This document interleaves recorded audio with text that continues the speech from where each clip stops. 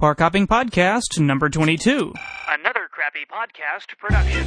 Hi there, this is Alan of DisneyFans.com, and this is the Park Hopping Podcast, the podcast that proves beyond a shadow of a doubt that, yep, anyone can have their own podcast, or two, or three, they're small. Oh, goodness.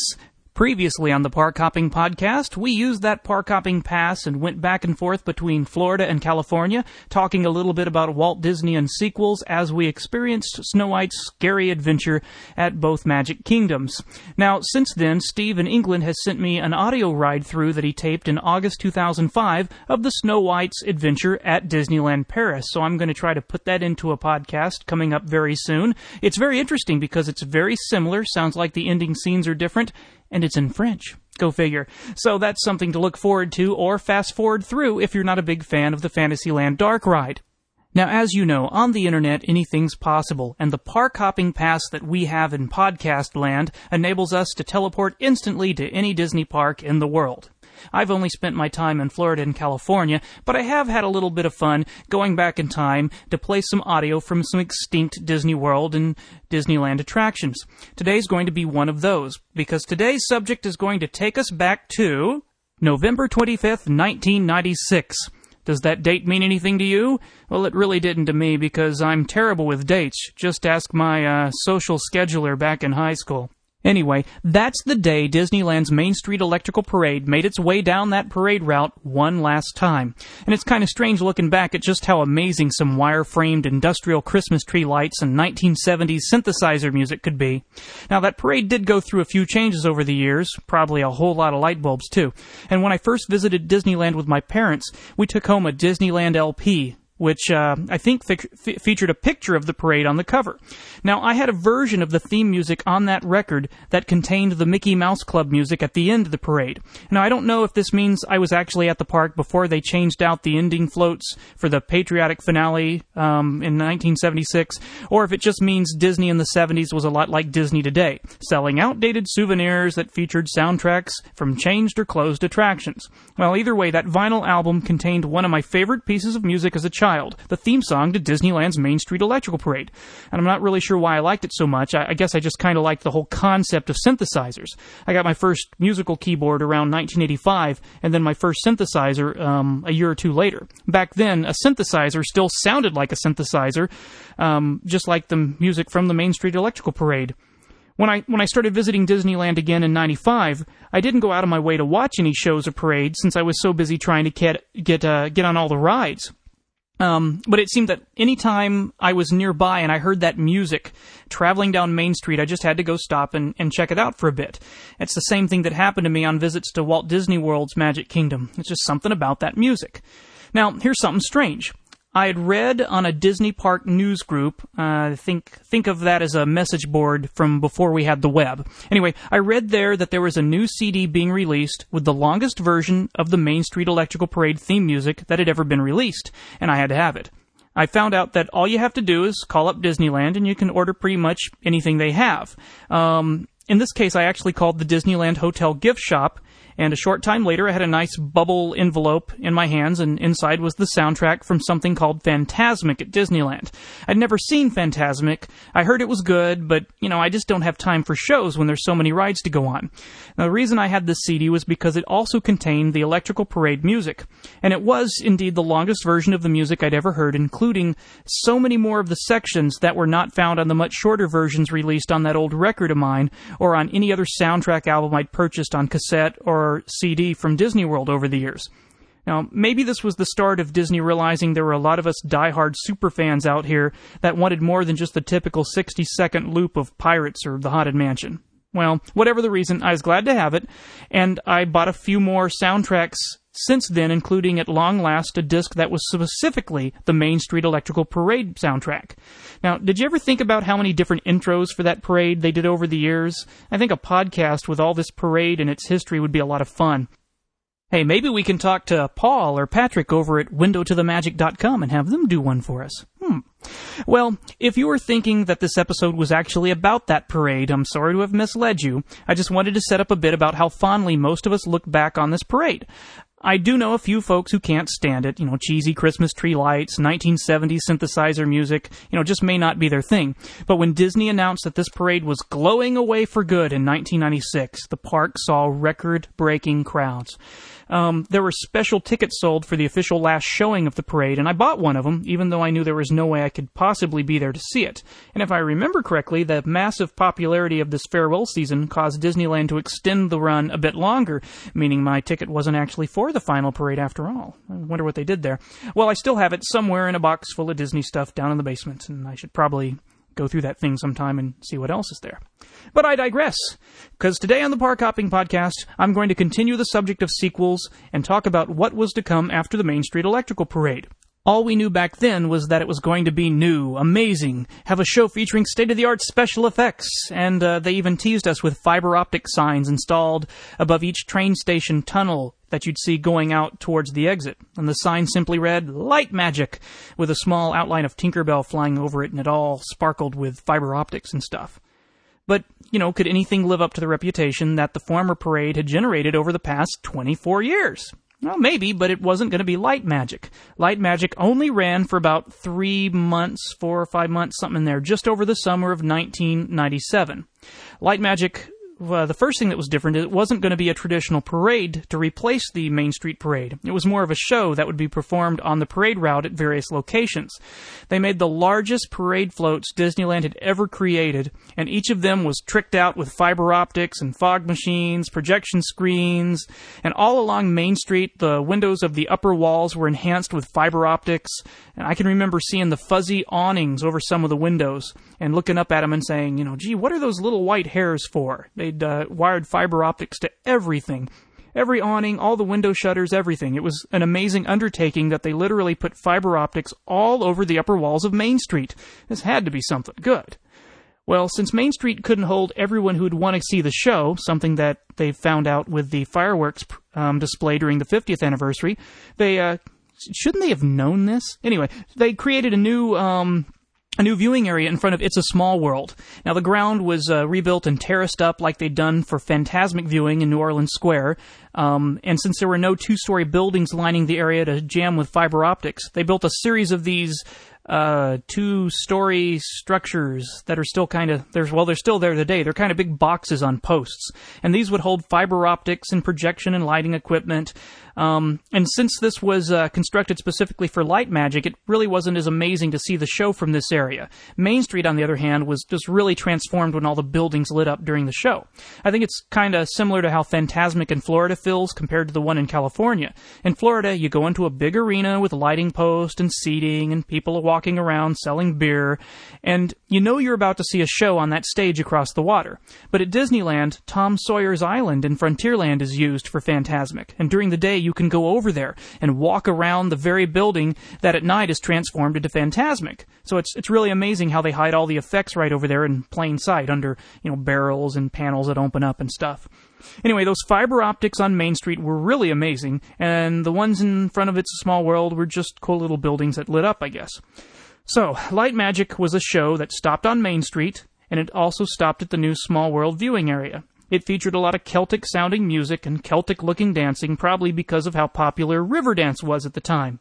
Anyone remember Riverdance? They still make references to it at Billy Hill and the Hillbilly Show at Disneyland, so I guess some people do. But if Light Magic had lasted for 24 years, would the people in 2020 even get it? So maybe it's better that the show didn't last, or we'd have to explain to our kids and grandkids just what the big deal was back with the Celtic Riverdance craze in the mid-90s. So, Light Magic was going to be performed for the very first time at a private party for annual pass holders on May 13th, 1997. And I got to attend these first showings. Now, immediately afterwards, many of us wrote up reviews and posted them to the news groups or websites about what we thought. This may have been the very first time that the internet killed a Disney attraction before it even had a chance to get fine-tuned, because after the summer of 97, the show was supposed to go on hiatus and return at some point in the future, but what really happened was it went away and was buried. And now you don't even find references to it very often in any Disney publication that mentions other things from the past and, parades that they used to have, but they don't really talk about Light Magic too much. Now, if you're wondering what brings Light Magic up today, It has to do with how small the internet makes the world. Right after this preview party, someone posted a music file they created of the Light Magic theme song. And I'm not sure how this subject came up, but I was chatting with Scott of horseandrabbit.com and found out he was the one who made that MIDI file. Now, Scott used to run a beautiful website called Once Upon a Time in Anaheim, and it featured a lot of their custom music files and artwork and graphics for the various sections. It was just truly one of the prettiest Disneyland-specific sites I'd been on. Now, it turns out he was also the one who did a very popular MIDI file that circulated for another short-lived Disneyland attraction called Rocket Rods. And wait a second. Has Scott done any MIDI files for any other attractions that have gone away? It's probably just a coincidence. Well, finding out about this made me go back and look for something that I'd posted on my old personal website in May of '97 about Light Magic. The file was actually still there, but it hadn't been linked to any menus in years, and I'd completely forgotten about it. Once I found it, I thought, hey, instant park hopping podcast episode. So here it is, my optimistic write-up about what Light Magic was.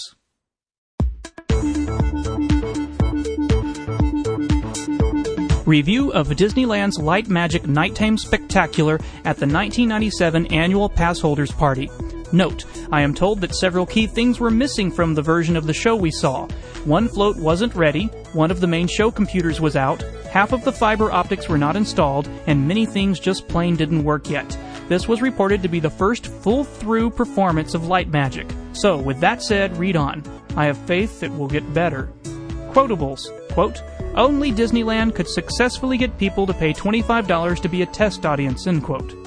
I was fortunate to attend the 1997 Annual Pass Holders Party on May 13th. I didn't actually have a ticket. I didn't know I would be in California until the week before the event, and they were already sold out. So a friend and I roamed the massive lines of people camping out to get into the event looking for a spare ticket.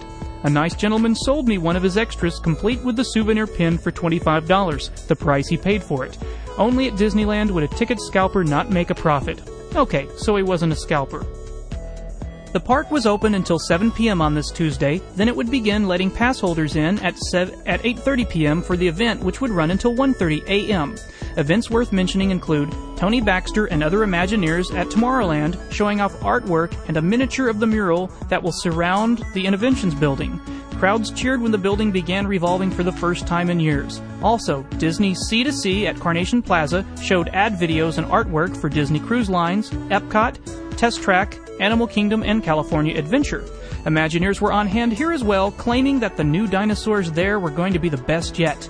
We also were able to watch a special presentation by Feature Animations Department, which showed us clips of Lion King development, from still line art, rough traces, on up to the final product. Finally, the Taste of Disneyland in New Orleans Square offered samples of everything from sandwiches to gumbo for a fraction of normal park prices. Various Disney characters were roaming the park continuously. I was able to snag pictures with Alice and the Mad Hatter, Buzz Lightyear, and several others. Virtually all of the rides were going and had no lines. Live music was also everywhere, and plenty of helpful cast members were on hand to answer questions about the feature of the night, the preview of Light Magic. 2 showings were offered, so we headed near Small World for the first one, which never seemed to start. The very nice floats rolled out and just sat there as the same uneventful pre-song played over and over and over and over. After about 10 or 15 minutes, we gave up and decided to return when the bugs were worked out. Later, the show made its way to Main Street, and I watched. Large Lion King-style floats, very tall, with flowering designs and tree trunks parked in the middle of Main Street while colored spotlights danced around them, and a small amount of fiber optics made twinkling lights on the floats and also around Main Street windows. Nothing fancy. Every Disney character you could think of was scattered on the floats, but all they did was dance jigs to the Irish-sounding soundtrack with little to differentiate one number from the next. The music contained the scores from many recent Disney features, and about the only time the crowd responded was when the part of the Main Street Electricals Parade Baroque Hoedown was heard. If this doesn't sound like much of a review, it's because it really isn't much of a show. After the parade, I didn't hear one positive thing about it. The additions I was told to expect included more fiber optics and one more float. Considering that all the floats they had looked alike to me, I'm wondering if the missing float is any different. The only really interesting thing about the floats was seeing onboard lighting, computer-controlled, and a screen that appeared under an archway that they projected animated clips on from the towers and the buildings on Main Street. Other than that, this was simply a nice stage with some twinkling lights and a very long, drawn-out dance number. No one left humming the tunes. No one left with an amazed look on their faces that you see from spectators at Fantasmic. No one seemed to leave satisfied. Afterwards, cast members were on hand in front of City Hall and handled guest complaints. I stayed around for a bit and overheard many of them, and Disney's best response was that the young kids seemed to enjoy it. These would be the same young kids that probably also enjoy Barney, right? Disneyland is supposed to be a place for parents and their children to have fun. Inside City Hall, Disneyland was giving refunds to a long list of people, and this is a shame since there was a lot more going on in the park other than the parade that was well worth the $25.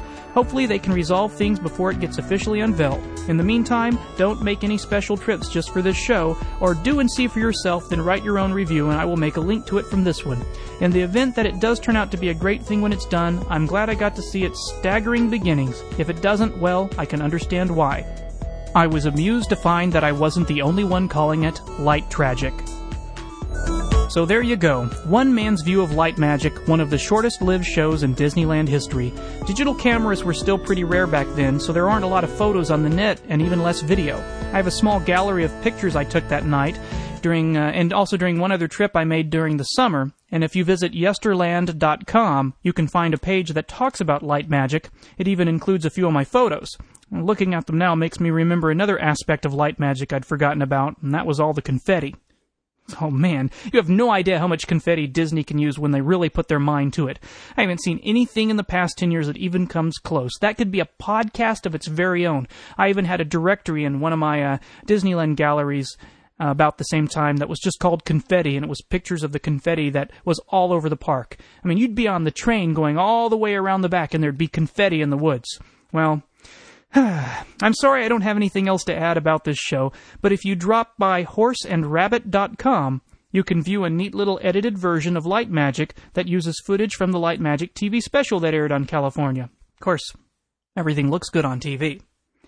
So, the next time you're in the park, take an extra picture, shoot some extra video, because you never know when something you like, love, or hate, or another Light Magic, might go away and never be back again.